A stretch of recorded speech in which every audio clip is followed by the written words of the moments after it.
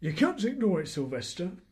It's Peacehaven's Roswell, the most amazing sighting ever seen by PASS, Peacehaven UFO Society. Oh, tell me more. It was a silver shiny thing. It was skimming over the grass. I saw it, Sylvester, clear as my own eye. What, grass, Spike? What grass? It's irreverent. Just a grassy bit, you know, grassy.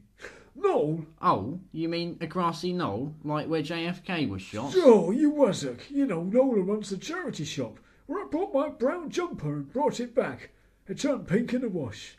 I remember that, but you don't bring things back to a charity shop, Mike. You should support the charity. No, not if they sell chameleon jerseys. You could give that to the CIA. Combat camouflage. Don't be silly, Mike. There's nowhere pink. You've heard of pink coals? They're communists. What about this UFO? Oh, he said it was definitely a solid device. He'd seen it whizzing past the window where he parked his car. In the window? No, outside. By the grassy knoll? Forget the grassy knoll. Noel said it was certainly a real-life UFO. There, so much for doubting tomboys. Thomas's, Mike. Doesn't matter. Real-life, uninterruptible proof that solid, silver, alien bubbles are visiting this planet.